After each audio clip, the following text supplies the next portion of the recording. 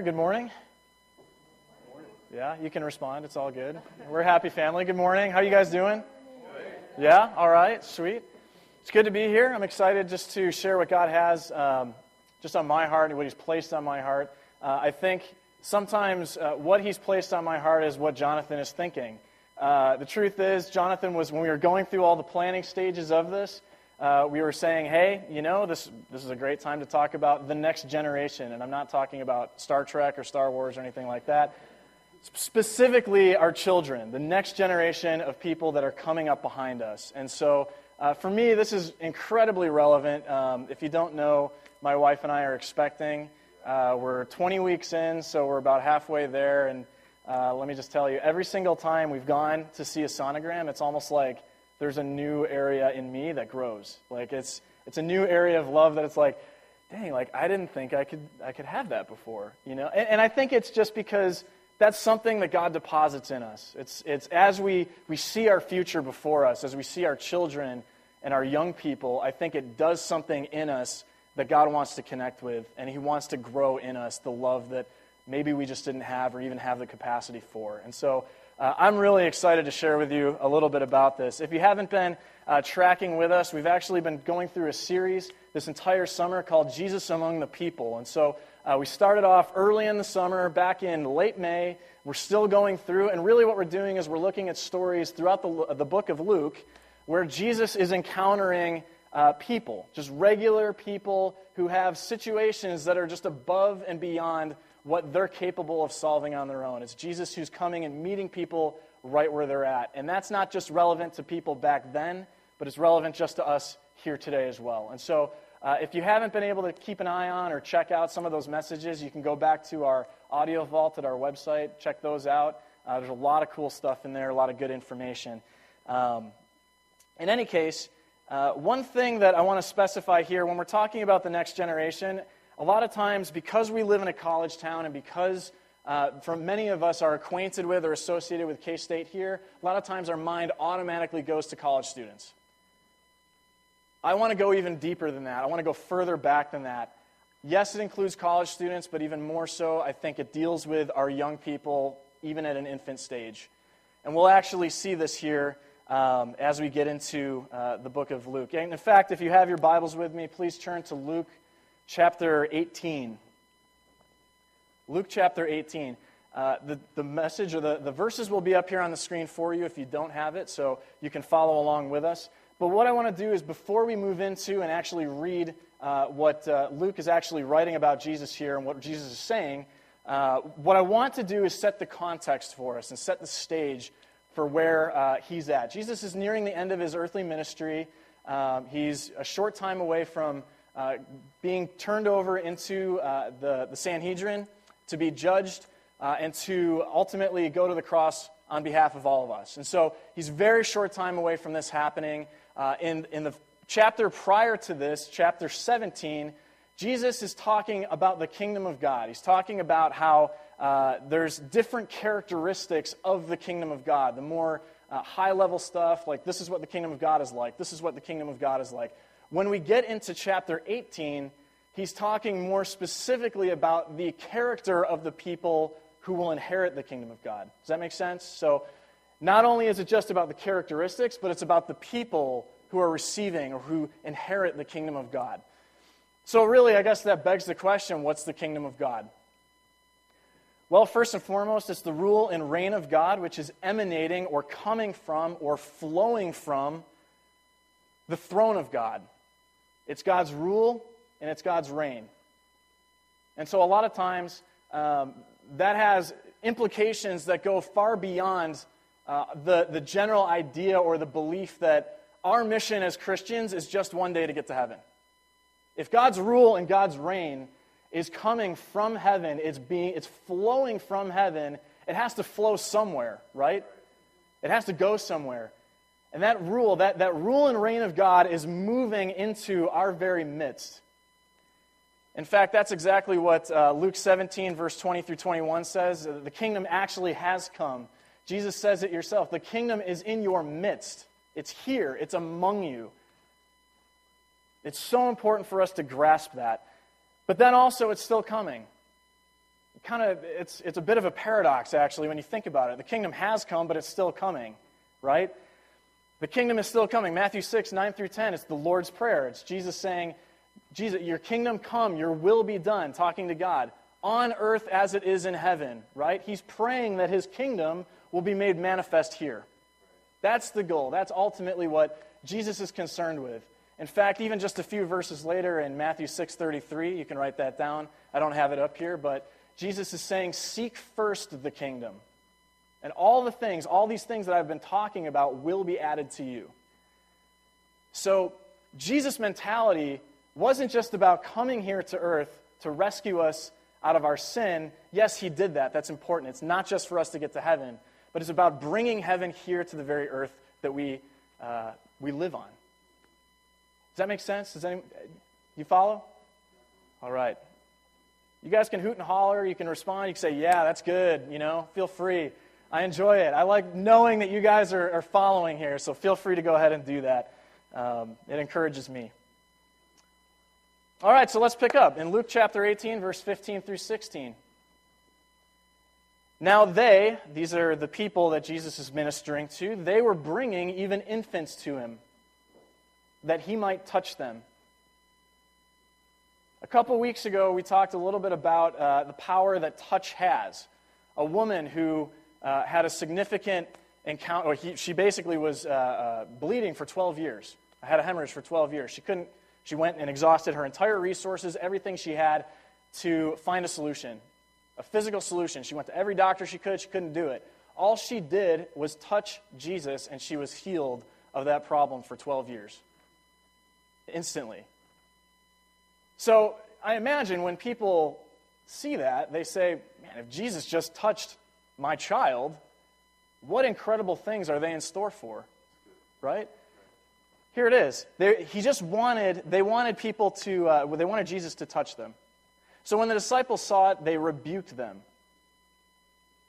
But Jesus called them to him, saying, let the little children come to me and do not hinder them, for to such belongs the kingdom of God.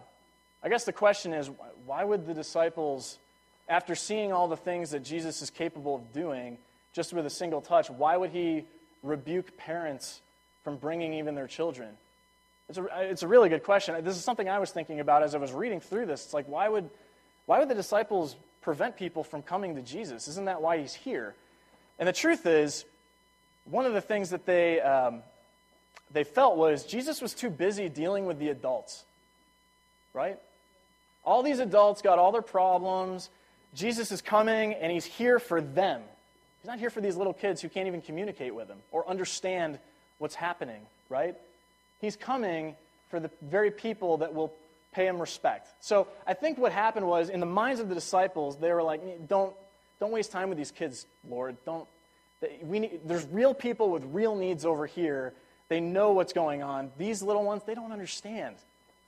This is just a waste of time. I think that's what most of the disciples were thinking, maybe not all of them. But I think really what we see here is that Jesus understood the significance that young people have. Children in ministry, which extends back to the very beginnings of Judaism in the book of Deuteronomy. Deuteronomy is a book where the law is being spoken to all the people. And so here in Deuteronomy 6, verses 6 through 9, we have these words coming actually straight from Moses. And these words that I command you today shall be on your heart. This is the law he's referring to. You shall teach them diligently to your children. You shall talk of them when you sit in your house, and when you walk by the way, and when you lie down, and when you rise. You shall bind them as a sign on your hand, and they shall be as frontlets between your eyes. You shall write them on your doorposts of your house and on your gates. So basically what Moses is saying here regarding the law, it's everywhere. Put it everywhere. It needs to be in front of your children, your offspring, their children, forever, all the time, constantly. The one section here that I really think is interesting is when you walk by the way, when you lie down, and when you rise, when you sit in your house. I mean, in all situations, I mean, that encompasses everything, right? Like, in all cases, you're doing one of those activities. So really what Moses is saying is you need to saturate your children in what God is saying they need to do. You need to saturate them in the Word. You need to saturate them in the law because it's good. In fact, here in Proverbs 22, King Solomon writes this, "Train up a child in the way he should go, even when he is old, he will not depart from it." Train up a child. So important. The disciples knew this stuff. Many of them had early education that was focused on Old Testament the law. First 5 books of the Old Testament, even the prophets. They understood all of these things. Yet, for some reason, they either turned their brain off in this instance or didn't really see the need. Right? And Jesus is saying, no, let them come to me. Let them come to me. So let's talk a little bit about the next generation. Why it's so important for us to reach young people. Why it's so important for us to reach college students, preteens, teens, people in that age group. Here are some statistics. 77% of all believers, everyone who says, I'm following Christ actively to this day, 77% of all believers accept Christ as Lord and Savior before age 21. 43% before the age of 13. It's almost half. It's a lot of people. 43% before age 13. Before age 13, 50% are led to Christ by immediate family members. Another 20% are led by a relative or friend. So in other words, of those 43% of people who choose to follow Christ with the rest of their lives, of the 43% of people who are walking around who are actively Christians today, people in this room, the odds are that 70% of you were led to Christ by an immediate family member, a relative, or a friend. Right?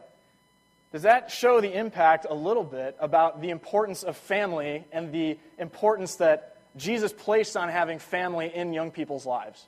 It's so important. And this is really one of those things that's challenging in this day's culture. A lot of what we see that's going out today, and this isn't in my PowerPoint, so just follow along with me. A number of marriages that we see today, a lot of them end in divorce. We all know this, I think. There's a number of people who've been through that divorce process with children involved. Many of us in this room have probably had an effect of somebody in our lives to that nature, right?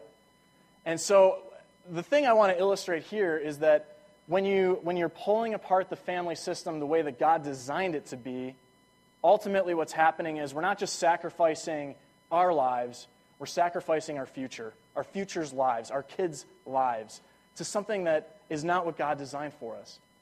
And the truth is, I want to be clear, there is redemption. God offers so much redemption in a lot of different areas, specifically in the area of divorce. I think that oftentimes it's tough pushing through a lot of those things. People have experiences that drive them. I know a number of people that I'm closely connected with, their parents got divorced, and it's affected them for 20 years. And so this is something that's so critical for us to understand, the nature of marriage, the nature of our children. All of this is at stake. Moral foundations. Moral foundations are firmly established by age 9.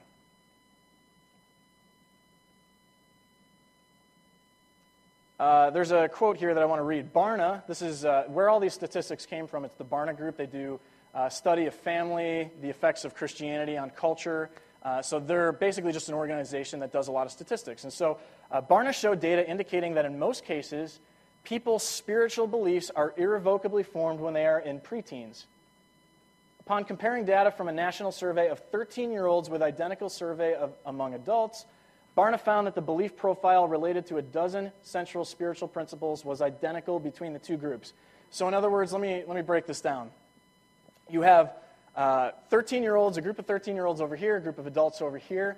They did surveys where they were just trying to figure out, okay, what are some of the common core beliefs of Christianity, of following Christ? What does that look like? And what they found is among the 13-year-olds, there's really no difference between the adults. They're pretty much the same. So let's go on. Those beliefs, these are what the beliefs they were testing were. Those beliefs include perceptions of the nature of God, the existence of Satan, the reliability of the Bible, perceptions regarding the afterlife, the holiness of Jesus Christ, the means of gaining God's favor, and the influence of spiritual forces in a person's life. in essence, what you believe by the time you are 13 is what you will die believing. Now, I want to preface that statement. I underlined it for a purpose. I want to preface that statement by saying what's impossible for man is possible for God. If you are at a point, you're past 13 years old, many people in this room, I know a number of people in this room who've accepted Christ and changed the very way that they're even living, the way that they see the world. There is redemption. There is hope in Christ alone. But for the most part, I think what this study is showing and demonstrating is that the importance that pouring into young people has on the rest of their lives, up to the age of 13. It's so important for us to understand that young people are critical. They're critical in seeing culture transformed and impacted by the kingdom of God.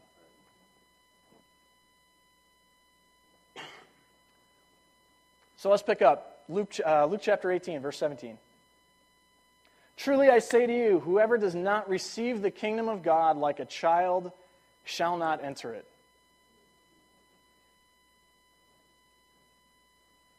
Yeah. If you don't receive the kingdom of God like a child, you will not enter it. What does that mean? What does it look like to be childlike? I'm not talking about childish. I know there's a lot of people who are like, yeah, I got that one covered, man. Like, don't worry, it's good. Some of you never grew up, still want to be a kid. Hey, the truth is, being childlike, it extends even further. It's not just being childish. There's a difference.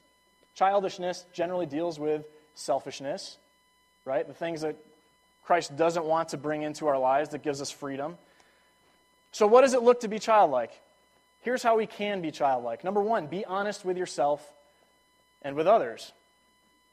Be honest with yourself and with others. I think what happens, I'm pretty sure everybody in this room has either been a kid, they have kids. Yeah, everybody's been a kid in this room, of course. So you either have kids, or you will have kids, or you've been a kid, right? All of those three encompass every single person in this room. So this is relevant. Many of you probably have stories where your kids, or you have stories of other kids who are just being brutally honest, right, to adults or to other kids. It's just like, that's hilarious. I don't understand why it's so funny. You know what? Here's an example. Check it out. Did you have a nap today? I didn't! What, you need one. No, I don't! I want you to change. What's wrong? That doesn't look good. What doesn't look good? Your sweater. I personally think I look just fine. No, you I don't know what you all think. No, Daddy. There's the head and the body. Where's that at? In my tummy. Right now? Yeah. What? Yeah. I knew it. Because you were fat. Eyeshadow. What's this? Lip gloss. I already got some on this. Are you kidding, Santa?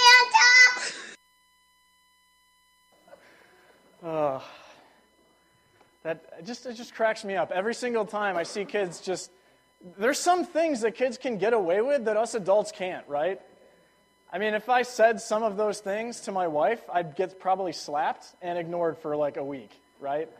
But I think the truth is, there's something endearing about just what kids have, that they have just an honesty, a genuine honesty about them that sometimes we just aren't honest with ourselves. We just don't have that. We're not honest with other people either.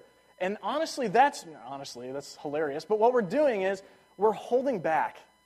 We're holding back what God wants to do in every single one of our lives when we're being dishonest with ourselves and with other people, in the reality of where God wants us to be. The second thing we need is we need to be humble and we need to recognize our need. We need to be humble and we need to recognize your need. This last week I was with just a couple of partners, people who financially support us, and they have two foster kids who are 3 years old. They're twins. And let me just tell you, their personalities are, 3 years old, they're completely different. One is very emotive, very feeling. This is how I'm feeling. The other one is very intellectual. You can tell just by looking at them. She's got her little wheels spinning in her brain trying to figure things out. Even the way she talks, she's very rational with the way she talks. As a 3-year-old, it's like, wow, that's crazy. How does that work? Two people who were born at the exact same time have completely different qualities. And the one thing I really appreciated was the emotive one. She saw her sister and stepmom foster mom go to the bathroom. Because the little one, she realized, she's like, hey, I need to go potty, right? If you're parents, you understand exactly what's about to happen. Like, can you do it by yourself? You're 3 years old. If that's pretty impressive if you can do it by yourself. And she's like, no, I can't. I need help. Sitting at the dinner table. So Mary gets up. She's like, okay, we'll go into the bathroom. The emotive one doesn't like this, okay? She's there at the dinner table, and she's like, where are you going? You are leaving me. Why are you leaving me? She runs to the bathroom, banging on the door, and she ends up having a total just like tantrum right on the floor. Like full fours are completely off the floor. Like it was pretty hilarious, truthfully. Yeah, that's going to be me here in about a year, or less, I should say. But it's amazing. They recognize their need. The one had an emotional need. I want connection, right? I don't want you to leave me. I want connection. The other one realized, hey, I have a real tangible need. I need help going to the bathroom. They both recognize their need within the 2 seconds of each other. It happens so quickly. And that's something I think that many of us can learn from. So many of us can learn from. Book of James, chapter 4, verse 10 says this, humble yourselves before the Lord and he will exalt you. So what that's saying is when I bring myself to a position of lowness in respect to God, when I understand how great, how incredible, how awesome he is, what he's capable of doing, and I humble myself before him, he's the one who will lift you up. It's not you lifting yourself up, it's him who lifts you up. Does that make sense? Third thing, be bold and courageous. Back when I was 19 and 20 years old, I worked at a Christian summer camp, a lot of students. And my very first year there, I was working with 6, 7, and 8-year-olds.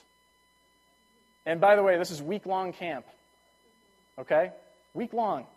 So for many of these kids, they never have been away from home for more than maybe a day, if that. So when you're separating them from their family, from their parents for a week, holy cow, it's wild. I mean, it's pretty amazing when you see so many kids who just have homesickness, they can't handle it, a lot of bedwetters, had a few experiences with that.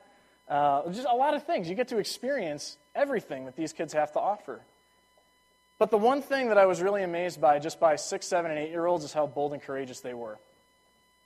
I was amazed by it. There was this little 7-year-old. During that week, we were talking a little bit. I was, sharing with him about Jesus and what he did for us and how he could be his Lord and Savior. And he said, yeah, I want that. I want to accept Jesus. And so I said, okay. So, I led him to Christ, and he just got, you could see, like, his wheels were spinning. He just got fired up immediately that whole week. And at the end of the week, we were talking to him, and I asked, hey, like, how was your week? What did you think of it? And he said to me, I really got a lot out of this week. In 2 weeks, it's my birthday. And instead of giving all the kids little party gifts, I'm going to give them all Bibles. Right? Isn't that precious, right? I'm going to give them all Bibles. What one of us, if we have a birthday party, is going to give all of our friends Bibles, right? Us putting ourselves out there. It's amazing. You see little kids who they don't care what people think of them. Sometimes they do, I should say. But for the most part, you see a lot of kids and the boldness and courageousness they have. It's incredible. And that's something that Jesus wants to deposit into us, just a boldness and a courage. And the last thing is to be totally dependent on Christ. To be totally dependent on Christ. When kids are born, they can't do anything.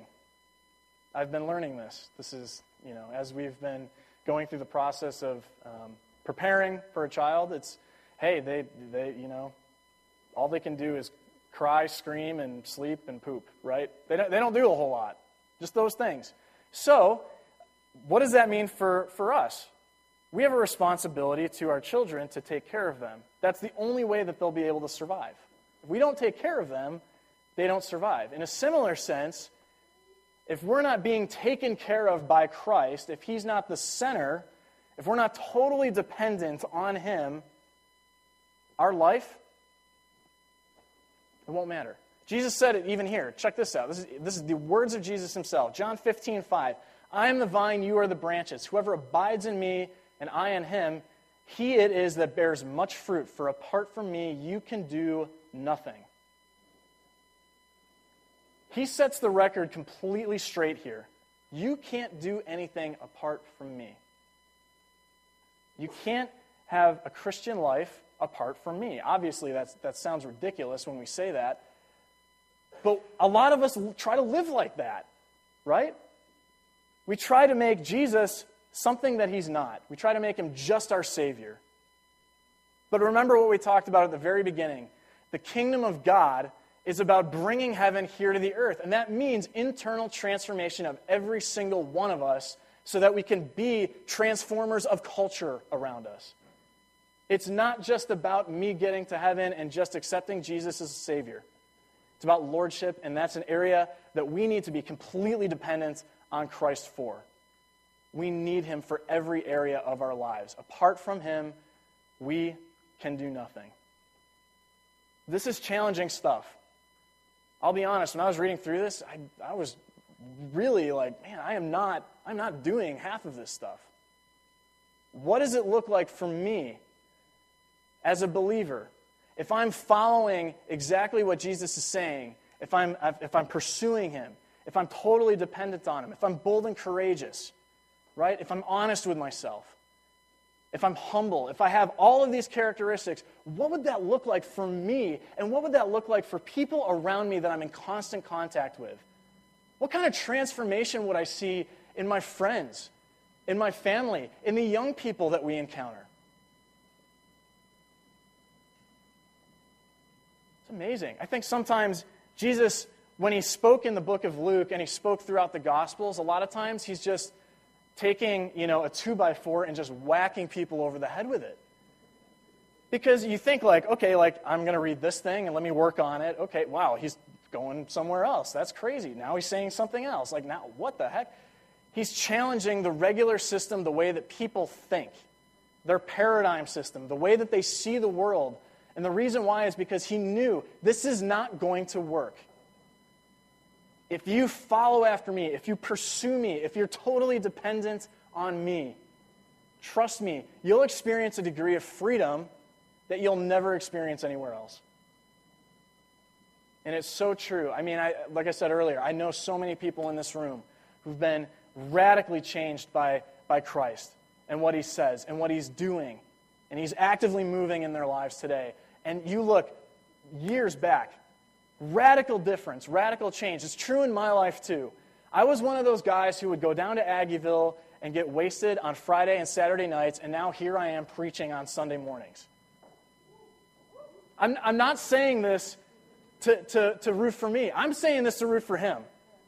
Because there's no way I would be here. There's no way I would be able to have an impact with people unless He radically was the one who came in and transformed my life. There's no way. Doesn't matter if you go through any 12 steps or 7 habits or any of these things. Yes, those are helpful tools. But there is nothing that will radically transform your life and give you a degree of freedom that you've never experienced before aside from Christ Himself. There's no way to do it. There's no way. We are completely hopeless. There's that verse that says, what's impossible with man is possible with God. Many of us in this room, maybe we're at the end of our rope. And we just said, you know what, God, I don't know where you're at. I don't know where you are. How can you help me? I haven't heard from you in a long time. You know what the truth is? A lot of times, when I think through why I haven't heard from God, it's because He's already told me to do something and I'm just not walking in it. I'm not doing what He's telling me to do. So maybe trace back a little bit. God, where did you say I need to change this habit or this relationship or the people I acquaint with? What do I need to do? How do I do that? I would say, man, get before God and figure out what that is. Pray to him, God, what is it? Please reveal it to me one more time. God, please. We need a desperation about us. Let me pray. God, I thank you for what you're doing. God, I thank you for your word. God, that it pierces right through the junk, right into our very hearts. And God, you don't hold back. And you don't hold back because you desire us greater than we could ever desire you. And God, I pray that we would just have a glimpse, we would have an understanding of where you want us to go, where you want us to move. God, that we would have a childlike faith about us, God. I pray that we'd be honest with ourselves, with other people around us. God, I pray that we'd be humble. We'd recognize our need, that we need you. I pray for a boldness and courageousness in these people right now, that you would just deposit it on their hearts. And God, most of all, I pray that we would be totally dependent on you. Pray for our children, the people who are coming behind us. God, that we would live lives that are worthy of the calling that you've called us to. That we would be a demonstration of just your goodness, your love, and how you have a power that can transform lives. God, I pray that we would see that and we would be an example to people behind us. God, we thank you for what you've done in this place this morning. We ask this in your name. Amen.